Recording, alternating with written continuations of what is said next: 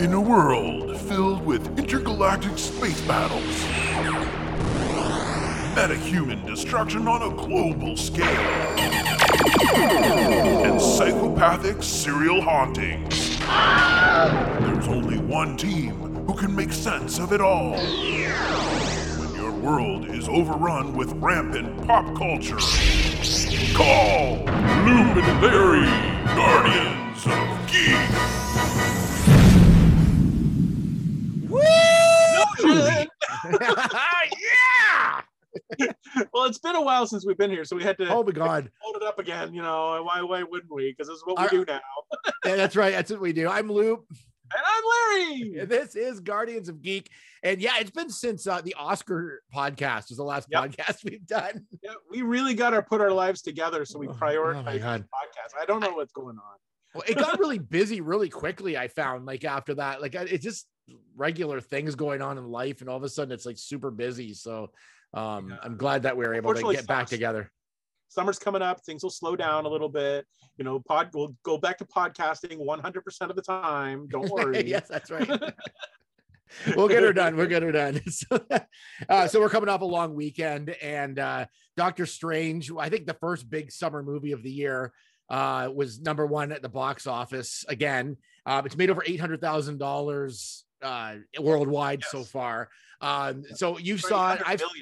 800 million. Sorry, a million, not just 800. Yeah, $800,000. It's made just under $1,000. I'm not good with numbers. Let's put it that way. No. So I've seen it twice, and you've seen it once. So what are your just general thoughts of this movie? I loved this movie. I thought it was amazing, and part of what I loved about it was that it felt to me like quite a departure from the normal Marvel type movies. Like it felt very Marvel. Like it felt almost sort of Guardians of the Galaxy kind of Marvel. But then the horror elements, like the Sam Raimi stuff, just for me. Like there were so many. Like you could, if you know Sam Raimi's work, his Evil Dead and all of the horror history, you could totally see it coming through in this. Like there were scenes that looked like they were pulled right from the original Evil Dead, and it felt so nostalgic that way. But I just thought it was it was so much fun. I loved it. Like the whole scene with Doctor Strange when he's the zombie. And he has all those demons as a cloak. Like that is so Sam Raimi. Like it just looks so cool. I love this movie. I thought it was great. I mean, the bar gets set higher for these Marvel movies on each one that comes out. And the Spider-Man one with Doctor Strange in it was pretty high. And then this one I thought was as good, if not surpassed it. There was so much happening. I had to see it twice. Like I couldn't take it all in one viewing, but I'm a little afraid the bar is going to get a little high. And the only other thing I'm afraid of is it's a little confusing. Like it's getting a little with the multiverse stuff. It's getting a little bit out there, but still, I think it's awesome. Yeah, this phase is really interesting because like the original first 22 movies, whatever it was, were pretty straightforward. Like I mean, they're like grounded in like Earth. Like, do you know what I mean? Like, I mean, there was obviously aliens, Guardians, and things like that, but the heroes were, you know, your Iron Man, your Hulk, they're all sort of New York based. You know what I mean? But now it feels like they're really moving into outer space and interdimensions, and like it really is a totally different feel for this phase of Marvel, which is kind of cool. I mean, you don't want to get stale and have every movie take place in New York City. But yeah, it is, you really do have to start paying attention now. And the fact that like this one really played off of WandaVision. Like if you hadn't seen WandaVision, this would be a tough movie to understand. Like this one you really needed to watch the TV side of it. Like in the first phases, you had to watch each of the movies in the theater or at home or wherever. But now you actually have to pay attention to what's going on Disney Plus in order to understand the movie in the theater. It's just so layered with everything going on, and there's a lot of characters now. Like I mean, they've introduced a few characters in this movie, like America Chavez and stuff, but the who is actually one of the Young Avengers, so that's all coming together with Kate Bishop and everything from the other shows. So like, and even Wanda's kids are in Young Avengers as well. So it just keeps layering and layering. And I'm like, oh my God, how many characters are there going to be like in these movies? Like it just keeps going and going. So I don't know. This was great. I loved it. It's a great, like, it's a kind of movie you have to see at the theater to me. Like it's just so big. It's just such a big film. So I saw it in 3D and I saw it in 2D. So, so what was I would really like to see it in 3D. What was that like? I thought 3D was dead. I didn't realize it was still a thing. And so I was surprised when it was like when I went to go, and that was my only option was 3D. So it was fine. I find if you have glasses, it's not a great experience. Like, you know what I mean? Because you have to put them over your glasses, and this is kind of weird. Like, they need flip downs for the 3D flip downs. Is that a thing? Little clip-ons you can put on there. I don't know. It's like, but no, it was cool. It was good. I liked it. But it looked cool in 3D. Like it did. Like there was some cool stuff, but I enjoyed it as much in 2D. It didn't really matter. The one thing I wanted to ask you about, because you're a much bigger Marvel fan than I am, and you go way deeper into the comics and the characters and stuff. I'm noticing now with this phase of Marvel that they're starting to not even introduce, but have a lot of background characters who are obviously, like, for people who know, they're obviously like characters you'd be like, oh, there's that dude there, because they like focus on them, or they're like for example in the Doctor Strange movie, there was a character who had the head of a bull and had horns, but he didn't really play a part. He was just sort of a background character who they focused on. Obviously he's somebody, but not being like a big Marvel person and the comics, I didn't know who it was. But I can imagine for somebody like you'd be like, oh, there's Bullhead. Yeah, Bullhead. I wasn't sure who that was supposed to be be honest. Like in the comic, there's like a bull that helps bring up Scarlet Witch and Quicksilver. So I thought maybe they were trying to bring that all together. I wasn't sure that bull character was. What I freaked out was in the Illuminati. Like I completely lost my mind because number one, like they had the Mr. Fantastic was in it. They brought back with the music as well, Professor X. Like I loved when they had that music from the 97 cartoon, which I just finished watching, which is really cool. So that was cool. And the thing I laughed the most at was Black Bolt, because it was the same actor that's on the series when they did the Inhumans.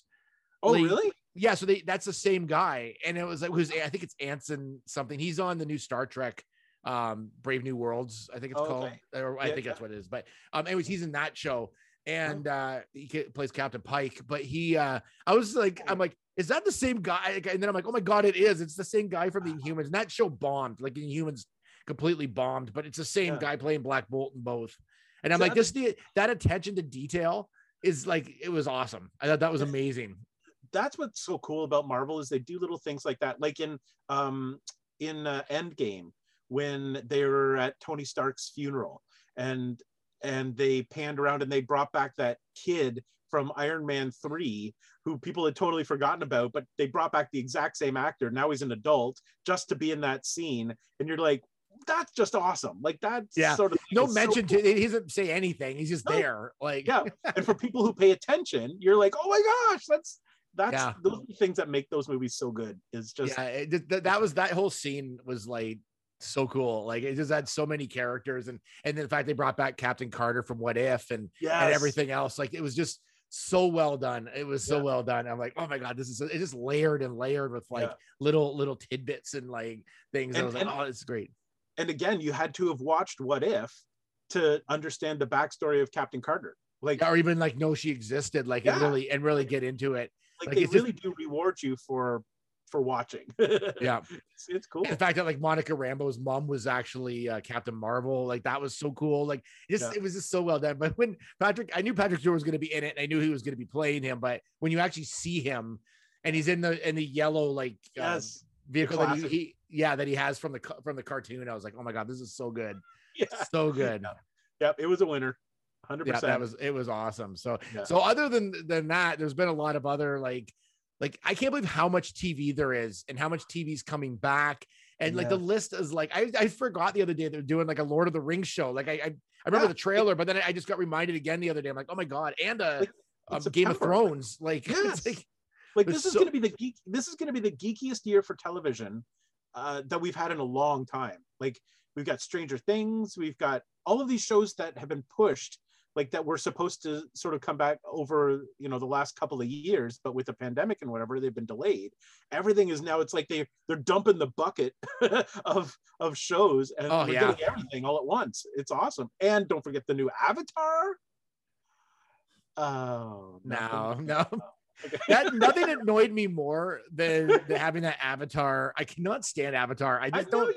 You really don't. I don't know what it is about it. I just think it's like, the first movie like looked good, like it was like the first time they had done that type of 3D. You know, that was cool, but the story was terrible. Those characters are terrible looking. Like it's just, I don't. It's just nothing about it appeals to me. But I watched that trailer and I'm like, yeah. It's like, what about Sigourney Weaver smoking? Aren't you looking forward to seeing that? I'm in. Okay, good. So TV side, what are we watching right now? And I'm gonna go out and say this might be my favorite show of the year so far. Is Severance. Go. This is what I'm hearing. I've only watched the first episode, so give us your take on it, but don't spoil anything because I guess it's so The Prisoner meets David Lynch meets Lost. That's how I describe it. Like it's just such an odd looking, like it's so cool looking show. Like the style's so cool, and then on top of that, just it's one of those shows where the characters are kind of like stilted. Like there's something about them you just don't like. No one talks in a regular sort of pattern that you would normally talk in, and it's just so good. And there's just so many questions that need to be answered. Like as the show goes on, you're like, what's going on and what's happening and who's doing what? And it's so good. It's so good. So okay, without giving any spoilers, because I am watching and I haven't watched the end. We have a joint friend. Her name is Nora, and she posted after she finished watching Severance that this was the first show she had ever watched where she wanted to scream and yell at the TV at the end of the finale. Now, don't tell me what happens, but did you feel like that too? Like, the finale answers a lot of questions, but then it adds a lot of like questions. So it's but there's some stuff you're like, was it good? Was it a good finale? Oh my God. It's this series. If you like, you've got to watch this series. Like it's just the first couple episodes, you're like, what is going on? It's hard to, because it's so weird. You're trying to figure out how it all places. But as it goes on, you start to like figure little tiny things out, and then but it's still, there's so many questions, but it's so cool. I love it. Yeah, it's so good. And just the style of it is so cool. That's what I love about it. Like it's so stark white at times. And then like when they're working, and it's so good. It's so good. All right. Well, I'll go the exact opposite route with the show that that I was watching. This is the first show in a very long time that I couldn't finish, and not because I didn't want to, like let's say The Dark Crystal, because I did want to finish that one, but I still haven't. But this one I did not. I just couldn't finish, and it's too bad because I was really looking forward to it. It was Mike Myers' return to comedy in his So I Married an Axe Murderer spin-off show called The Pentaverate.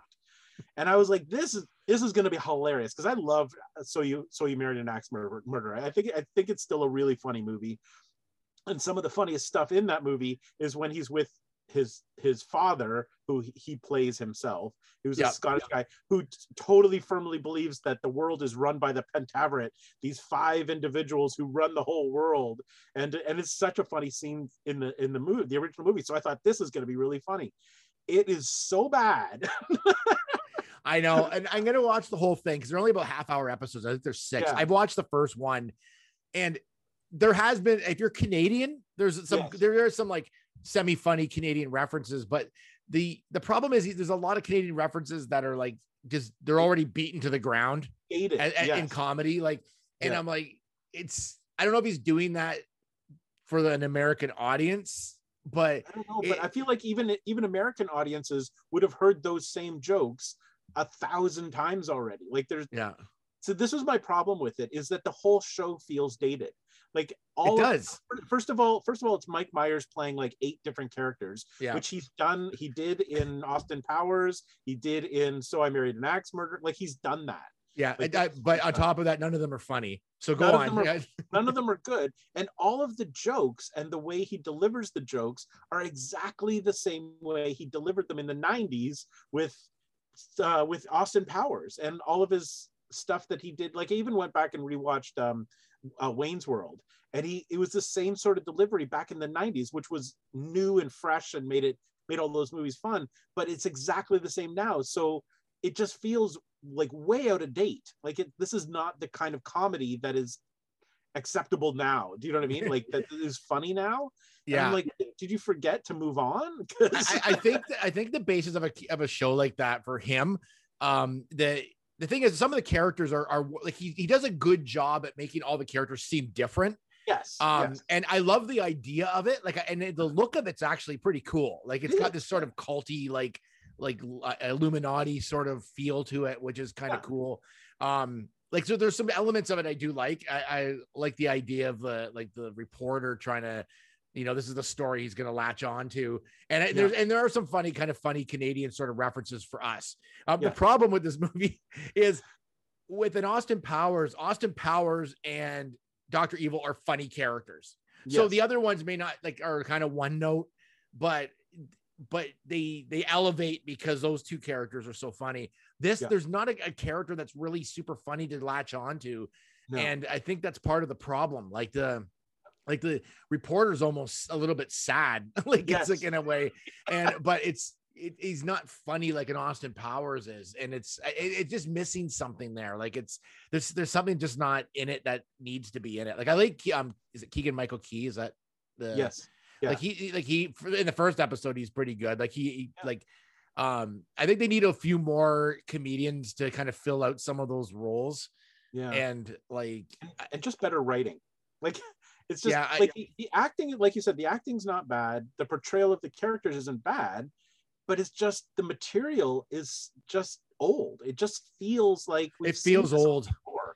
Yeah, it's just really weird. It's like the story's kind of cool, but it just kind of feels like in some of the stuff there was a couple lines I thought were kind of funny and a couple references, but like this isn't the first episode, but there's this whole thing where he's like Canadians see the States a little clearer. Like that's his sort of idea, and I understand what he's saying. Like everything seems bigger in the States and brighter for us as Canadians, but so he shoots all the stuff in Canada in standard 4:3 and better, like square, like old-fashioned TV.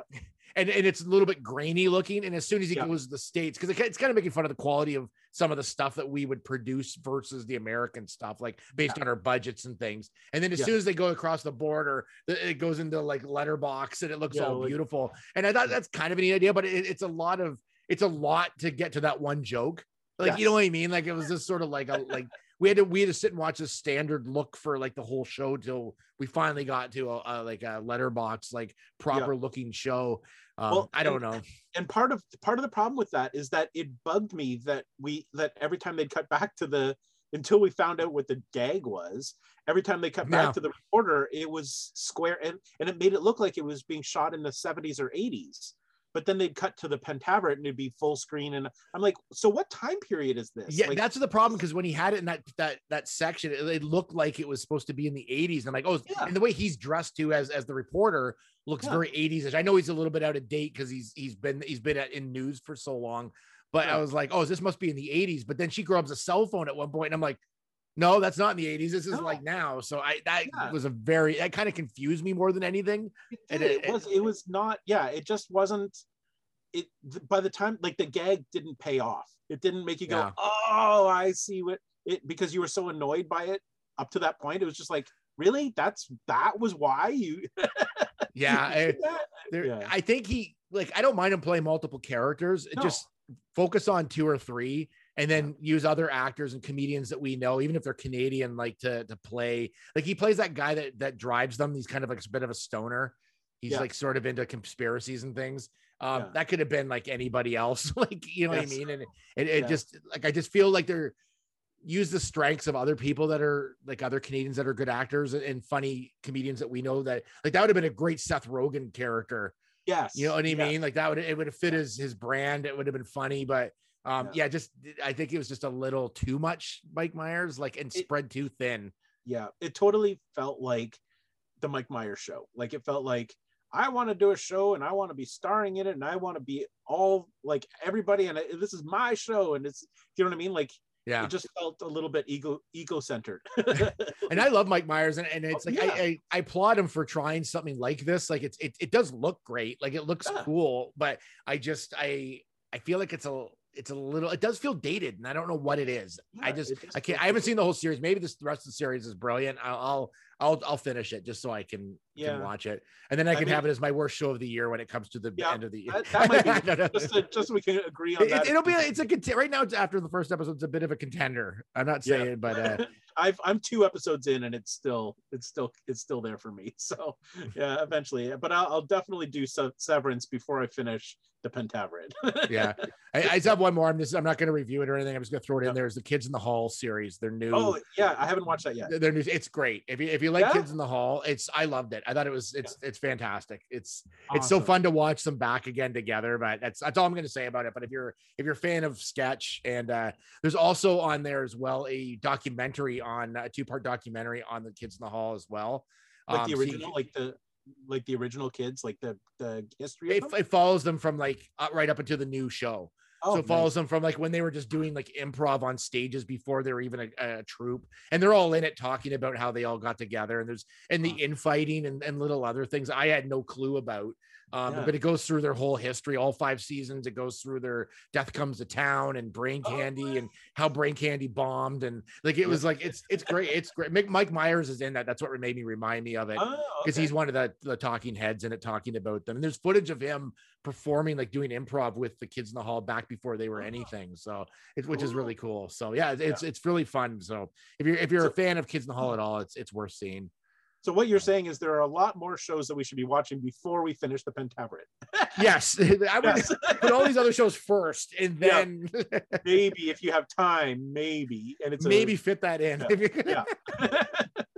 All right. Speaking of shows, I'm not sure of. We've got the Pop Capacitor coming up. Awesome.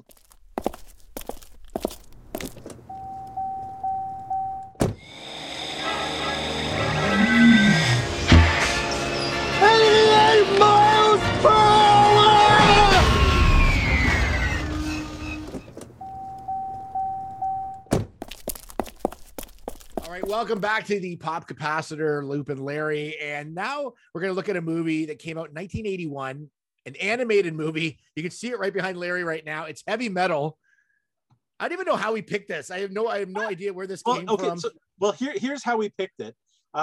Just a couple of weeks before we're recording this podcast, it was released for the first time in 4K.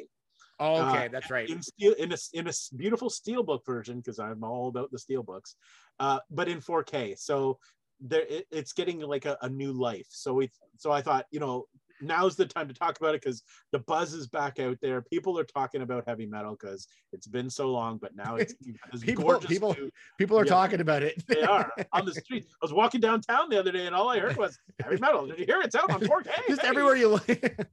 I don't think that ever happened. I don't know. Oh, it might have. I don't know. Okay, well, in your imagination. So Heavy Metal, 1981. It's based on the Heavy Metal magazine, which if you didn't, as a kid, all I knew is it was like a comic that had nudity. That's all I knew about it. And it was fantasy sci-fi based. I don't think I've ever actually looked at an issue of it. No. I might have flipped through one in a store, but it was that was sort of the thing at the time. Was like it was so risque as a kid because it was like, oh my god, there's like nudity in this comic book. So it seemed so unobtainable as a kid, right? Like it was almost like a Playboy in a way. Yes. So this came out, it budgeted over $9 million and it grossed 546,000. A bit of a loss right there. Not great. That doesn't include home video. That just includes just the movie itself. But I remember at the time it came out. I didn't see it till years later because obviously I was like 10, I think, when that movie came out. I don't know when I saw it. Maybe it was 13 or 14, or I'm not sure. But I remember renting it back in the day when you had to also rent your VHS player. So we rented a VHS player, and then that was one of the ones on the shelf. So I think I was probably 14 or 15 by the time I watched it. So at least 4 or 5 years after it came out is when I first saw it. So speaking of VHSs, my dad bought one of the first ones of anyone I knew, and it was $1,500. you had to buy $100 membership at the place in order to rent movies, and you got your first 3 movies free. Oh, well, at least you got 3 movies free for $100. God, $1,500 in the early 80s would be equivalent to like $3,000 now. I mean, like it was a top loader too, so that top part came up, you shoved it in and then slammed it down. But this was one of those movies that I think once kids realized you could rent it, it was like it became a staple, because I seem to remember renting it a couple of times. I remember at the time. I haven't seen it in years until we decided to do it. Like, it's been a while, so it was interesting to rewatch it again with like different eyes. So because some things I liken it to like a Cheech and Chong movie. Like, at the time when I was a kid, Cheech and Chong seems so funny, and I watch it now and I'm like, it's like the comedy's not that great. I find they're great performers, but the comedy itself is a little juvenile, like, you know what I mean? For nowadays as an adult. But at the time I used to think it was hilarious, and I don't even know if I knew what I was laughing at. I think I was just laughing because it seemed like it should be funny. Like, so that'll be our next pop capacitor, every Cheech and Chong movie. Cheech and Chong. Yeah, totally. I think there were a couple of big draws for this movie. One of them was the music, because it literally has a heavy metal. I mean, I don't know if I'd call it heavy metal. Like, Journey is one of the songs that play. So it's not all heavy metal, but it was contemporary, like hard rock kind of, rock and roll, which was cool. Like, it's got a really cool soundtrack. And it's funny because now looking back on it, I recognize some of the songs, but I have no idea who the artists are. Like, there are a couple of artists I'm like, I don't even know who that is anymore. It's like they had one hit. But so there was that, and then the fact that it was an animated movie with nudity and violence. Yeah, like an adult animated movie, which was kind of cool. Well, let's go through our hits and misses on this. And it is one's a little different because this is actually like sort of an anthology. It's not one linear story. It's got like a kind of a story, an overlapping story that kind of fills in between all the other sort of mini stories that have to have something to do with the main story. But let's just start with our hits and misses. So I'll let you go first and see what you've got. Well, I'll start with the hit, because I actually really like this movie a lot. So I've got a few. And for me, one of the biggest hits is how inspirational this movie became to future things. So right off the top of the movie, there's a scene where a car is floating through space. Like, an astronaut is up in space and he launches out of his spaceship in a Dakar, and I can't even remember right now what type of car it is, but it's like a convertible of some sort. Yeah, it's a convertible, classic convertible. But anyway, and he's floating through space. But that, I seem to recall, was the inspiration for the MTV. Remember the MTV astronaut was in a car at one point, and then Elon Musk shot a car, like almost the same kind of car with a mannequin of an astronaut into space, and it's literally floating in space. It was the same sort of car, but like, it was quite obviously influenced by this movie. So I thought that was kind of cool. I also feel like, and I don't have anything backing this up, but I feel like the Guardians of the Galaxy movies, with the soundtracks that they use, having that 70s kind of rock and roll, is very much what this movie feels like. Now, I don't know if the original Guardians comic books made reference to like rock music from the era. I don't know if you know that. I don't know. But it feels like that, like the fact that it's, super cool and in space, but the soundtrack is like 70s, 80s, like hard rock. It felt like there might have been some influence there. The other influence, I thought, and now I didn't check this either, so the timing might be a little bit off, but He-Man and She-Ra, the cartoons. Yep. If you look behind me, the character that they have behind me, at one point she holds a sword up, and she doesn't say I have the power, but she holds the sword up, and it, like, lightning comes down into the sword and gives her like this strength and ability, very much like what He-Man and She-Ra do. Now, I can't remember whether He-Man and She-Ra came out before this or after this, but it was it was after this. It was like 84 or something. That's what I thought. So I feel like that whole holding the sword with the lightning hitting it and giving them the power sort of came from this too. I just feel like a lot of filmmakers sort of looked at this and said, there's a lot of really cool stuff going on here that we should make use of. That car was a 59 Chevy Corvette.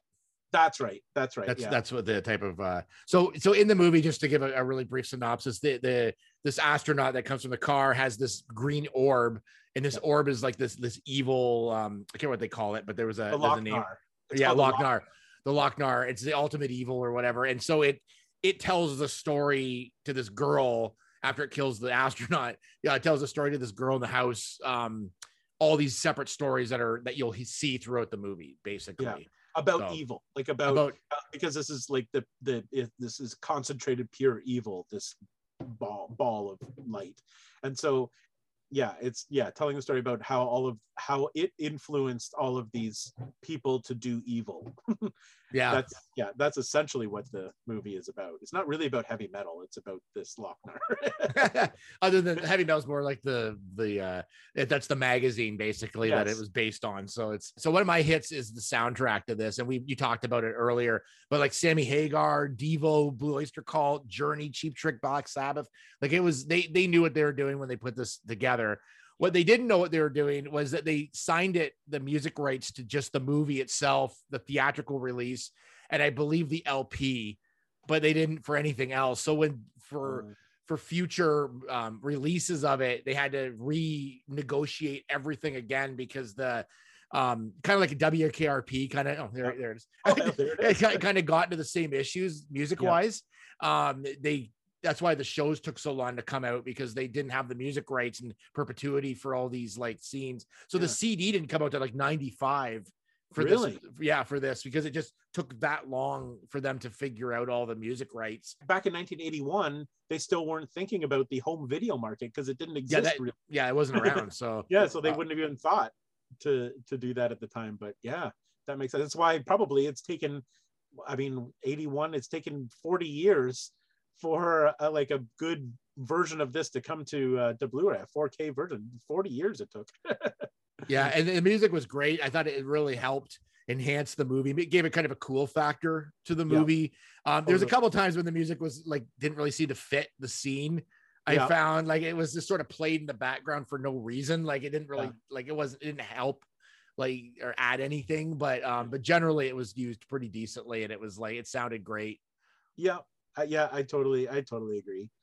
Okay, I'll go into a little bit of a miss here. And this is going to sound really odd, because this miss at the time when we were watching this movie when we were teenagers was the biggest hit of the movie. Okay. So, but now we're watching it 40 years later with different eyes, as adults, as parents, as whatever.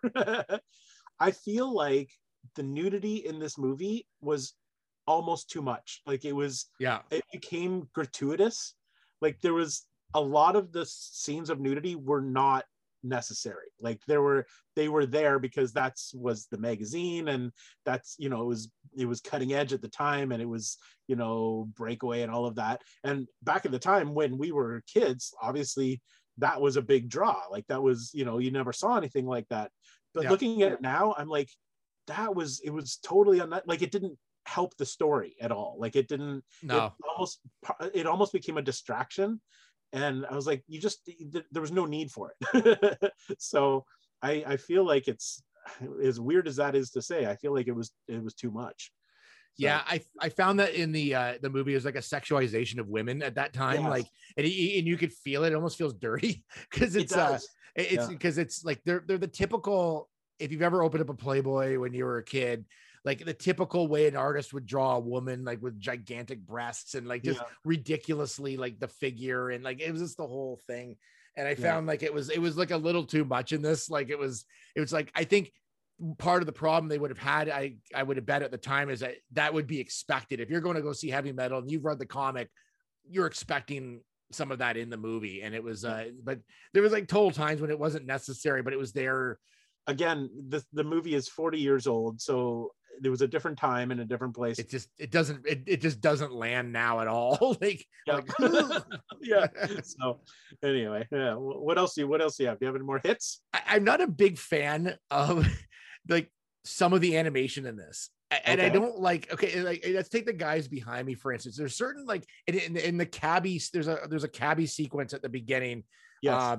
With Harry Canyon, which is like this cabbie, and he gets involved in this whole mess. It's just so, that animation is just so like dirty looking. Grimy. There's something they're grimy and dirty looking, and the characters just look so like dirty. Like I don't know what it is about it that I just it's a little bit Ralph Bakshi, a little bit, and a little bit of Robert Crumb. Yeah, like a kind of a very product of the 70s look for animation and characters. And it was just, I had trouble in that first segment. I really struggled through the first one. Like I just was like, this is so annoying, like to look at. Like the cabbie himself was irritating to look at. Like as a character, he was so annoying. And I really struggled. Luckily, when they did this, they ended up, just to save money, apparently I was reading, they got other animation studios to do bits and like other parts of it. So there is a lot of a different look in some of the, depending which ones you watch. So it's interesting that that's one of your misses, because the animation for me is actually one of the hits. I really like that. I'm a big fan of Ralph Bakshi. As Luke knows, we've watched a number of the Ralph Bakshi movies, and Ralph Bakshi, if you haven't heard of him, he did Fritz the Cat movies. There were a couple of those, and he did one called Heavy Traffic.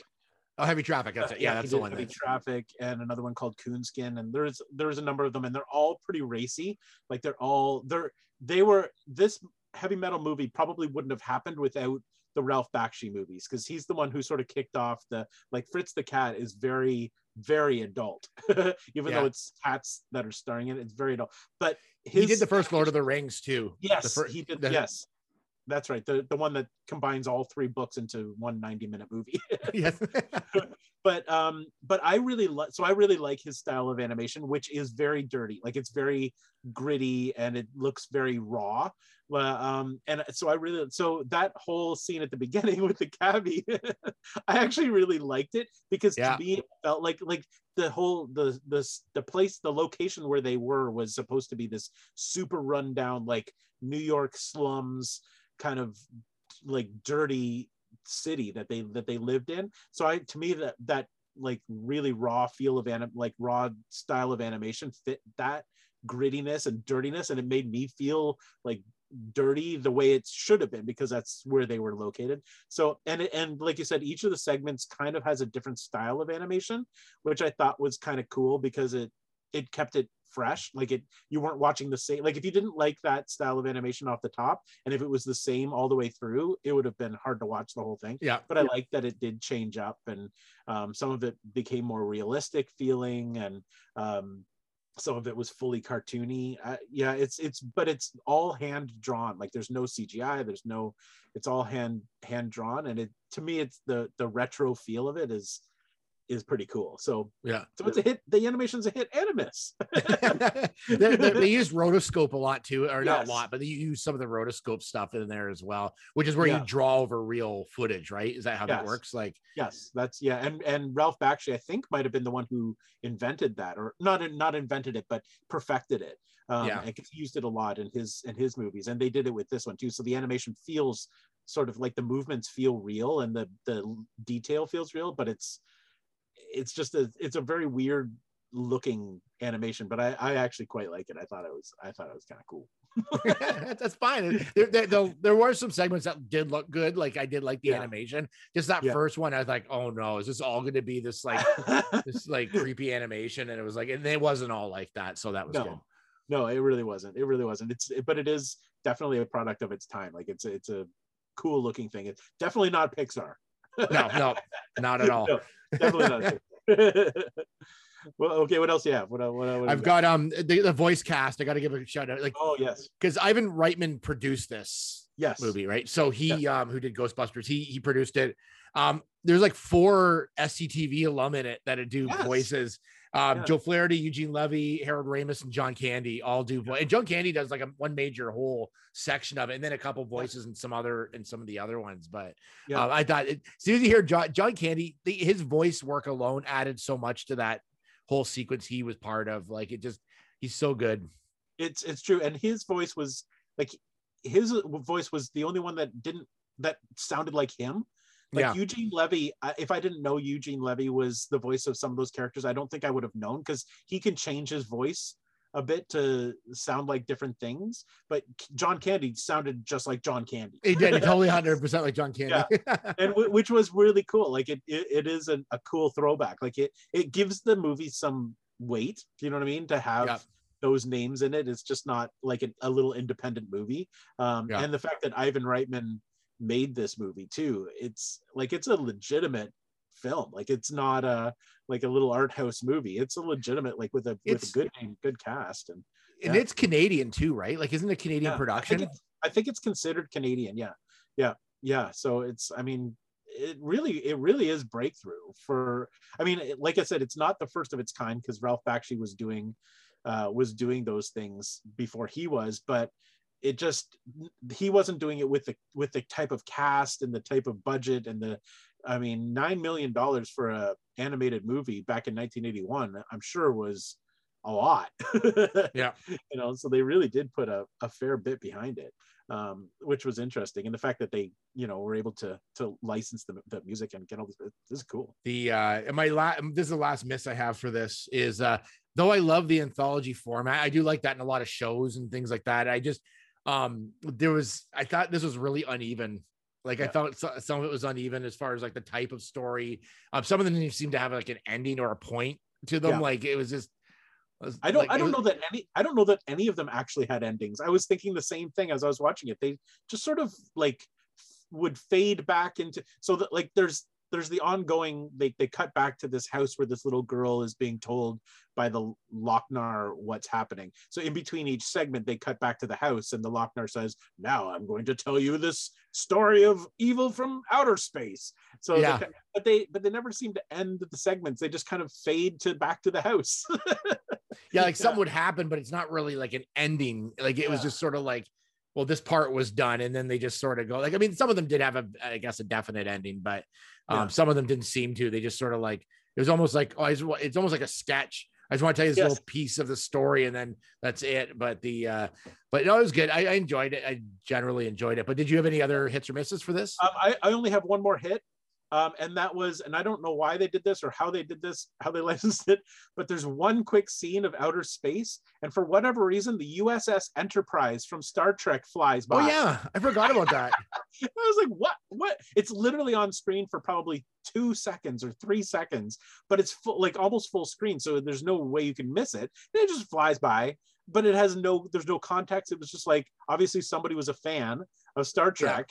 And was like, we got to put the Enterprise in there. I didn't notice any Star Wars, other than, I mean, I guess the fact that there was a droid on one of the segments was kind of like an R2D2 or a C3PO kind of a thing, but and aliens in space. But the fact that they had the actual USS Enterprise fly by, I just thought that was a cool little nod to. I wonder if they had to get that, if they just threw it in there, or if they had to actually get the permission from. Like, because I'm sure that whoever runs the Star Trek, like, I can't remember who did Star Trek, the Gene Roddenberry. Gene Roddenberry, that's who licenses all that stuff. I'm sure if they saw this movie, they'd be like, yeah, no, we don't want to be associated with heavy metal. I kind of feel like that. I mean, it was definitely not on brand for Star Trek. no, that's what I mean. Like, it'd be like, I don't think so, but no, so I'm not really sure. And the only other nod, and again, I don't know whether this was like an actual thing, but there was in one of the segments, there was a council that had to make decisions. One of the members of the council was literally the spitting image of Doctor Strange. He had dark hair with white across. He had the goatee. He was wearing a robe, like a Oh, that's awesome. He there was no way that they did not steal that look from the Marvel comics. I was like, that is there's no way that's not Doctor Strange. I'm sure there was a few things in there that we were like, that if we watched it again, you'd be like, okay, that looks like something or somebody or whichever, but that's hilarious. But that one, I mean, maybe it was just because we had just watched the movie, so it was kind of top of mind. But after looking, I'm like, there is no way that they did not they did not copy that character. That's hilarious. It's kind of cool. That's awesome. So what do you think in general? Like, so with the pop capacitor, obviously we're gonna say if this stands up, if this holds up over after all these years, what are your final thoughts on this? Well, I mean, I think it's because I grew up with this movie, and there were a lot of years that I didn't see it. Seeing it again, I still really like it. I still think it's really cool, just purely for the nostalgia thing. Like I said, some of it is really inappropriate and doesn't translate to today, but for me, it still holds up. I still find it really cool. So yeah, I think it's definitely worth a watch if you haven't watched it in a while. Yeah, I think it sits on the fence for me, but because of the influence it had, because of just to get this movie up and running and get this on the screen, I think I have to give it it's worth a watch. Like, I think it's definitely worth seeing if you've never seen it. It's like, I mean, it is a sci-fi movie, essentially fantasy sci-fi. It's in my wheelhouse. This is kind of the stuff I like, as far as I love like fantasy and Conan and all that kind of stuff. And there's a lot of that in this. It's just like, again, it's hard. One thing that's like hard for me is just how animation doesn't really stand the test of time like a movie could. Like, it's just it's just because they just weren't up to the standards that they're at now, like with a Pixar movie. But I mean, it looks pretty good. Like, it looks pretty good, and they did a good job with it, I think. And it's just an odd choice of a movie to make. Yes, but it was like, I mean, I don't know who was like really like, oh, we got to make a heavy metal movie. Like, but I don't know. I saw it in a list of, it was an interesting list of, I can't remember what else was in it, but it was a top 10 list of movies that fans clamored to have made, and then no one went and saw it. Yeah, and I was like, oh yeah, that's true too, because there's a lot of movies like that where people are like, oh man, you got to make a sequel to this, or you got to do this, and then it comes out, and then like the Matrix, and no one goes and sees it. Like, yeah, like, but everyone's like, oh, you got to make another Matrix movie. But so that was like, that was kind of interesting. Like, that's the thing. Like, that magazine was obviously, when it came out, geared towards adults. Like, it wasn't a kids magazine, but an animated movie is usually geared towards kids. So I'm not sure who would have gone to see it. Like, you know, would adults in the 80s flock to a movie theater to see a cartoon? Even though there is, you know, nudity and violence in it, would they do that? And obviously it was rated in such a way that kids couldn't go, or so I'm not really sure who the audience would have been for a movie. Like, for the magazine, I could see, because adults would buy it and take it home in the privacy of their own home, whatever. But yeah, you know, but I think it's definitely found a cult status now. Yeah, and I'm sure that it's made its budget back over the years. I think for me, it was like, it started like, when I first started watching it again, I'm like, oh no, this is not going to be good. But it grew on me as the movie went on, and I enjoyed it by the end. But it was the beginning I struggled with, but that's just because it was little, like the animation, the first segment I wasn't a big fan of, but it grew on me as it went. So it's definitely worth like watching for sure. If you are into sci-fi or fantasy movies, it's definitely should be on your list. And where did you, if people are looking for it, where did you find it? I got it on Apple. I rented it off on Apple. Oh, okay. Or iTunes, iTunes. Because it's not streaming anywhere. Like, we actually looked at all the streaming services. It doesn't seem to be streaming anywhere, but you can rent it from iTunes, or like we said, you can purchase the 4K Steelbook, which of course I did, because how many versions of this do you have is the question. Well, I actually have just two. I've got the original DVD that came out, and now I have the 4K Blu-ray Steelbook and this Steel. Of course you do. That's like me. I have to get it like in 18 different versions, even if I don't need it. It's just like you just have to have it. You just have to have it. You really I don't even own this movie. I'm like, I should get this movie now, even though I wasn't even that great a fan of it. But I'm like, it seems like something I need to own in my collection. So it's a classic. That's our pop capacitor, and again, join us on our socials. I've been putting things up on Twitter, at least, and some of the others once in a while. Yeah, I've been doing good at that. Yeah, I've been trying to put stuff up. So follow us, and if you have any suggestions for movies to watch, you can always do that as well. We'd always love to hear from you. And before we go, I just want to mention one more thing: that Colin Cantwell passed away. And for those that don't know him, he designed the original like Death Star and the X-wing and the Y-wing and the TIE fighter. I believe the A-Wing.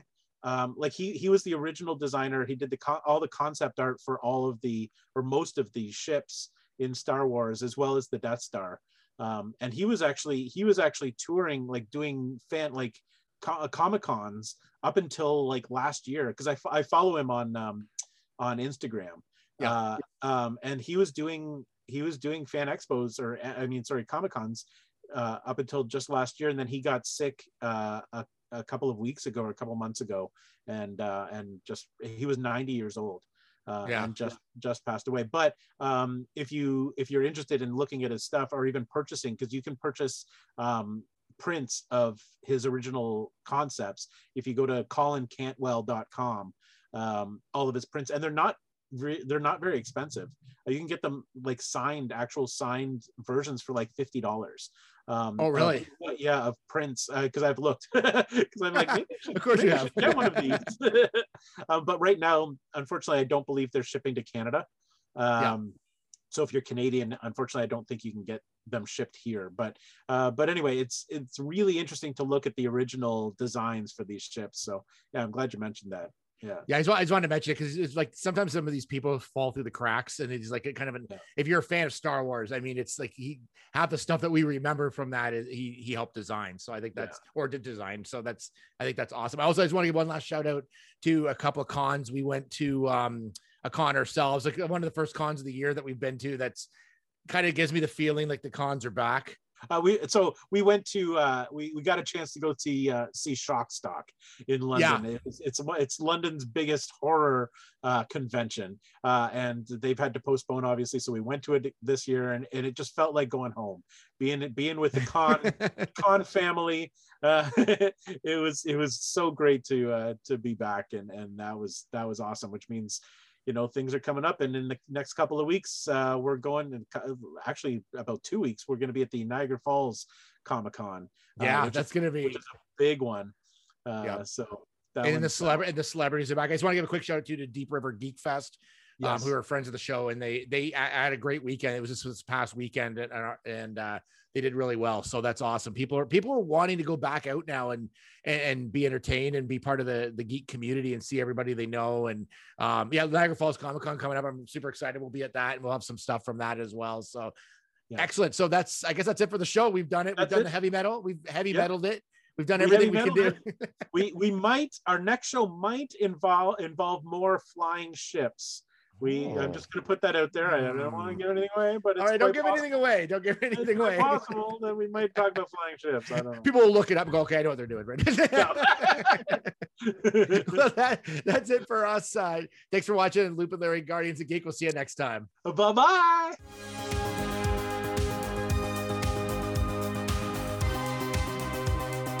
Produced by Matthew C. Loop and Lawrence Simner. A Loop and Larry production. Bueller. He likes it. Hey, Mikey. Bueller. Bad news. Fog is getting thicker. And Leon's getting larger. Inconceivable. Brian's right. It's an elf. Wax on. Does Barry Manilow know that you raid his wardrobe? Oh, Captain, my captain. Life moves pretty fast. You don't stop and look around once in a while, you could miss it. Wax off.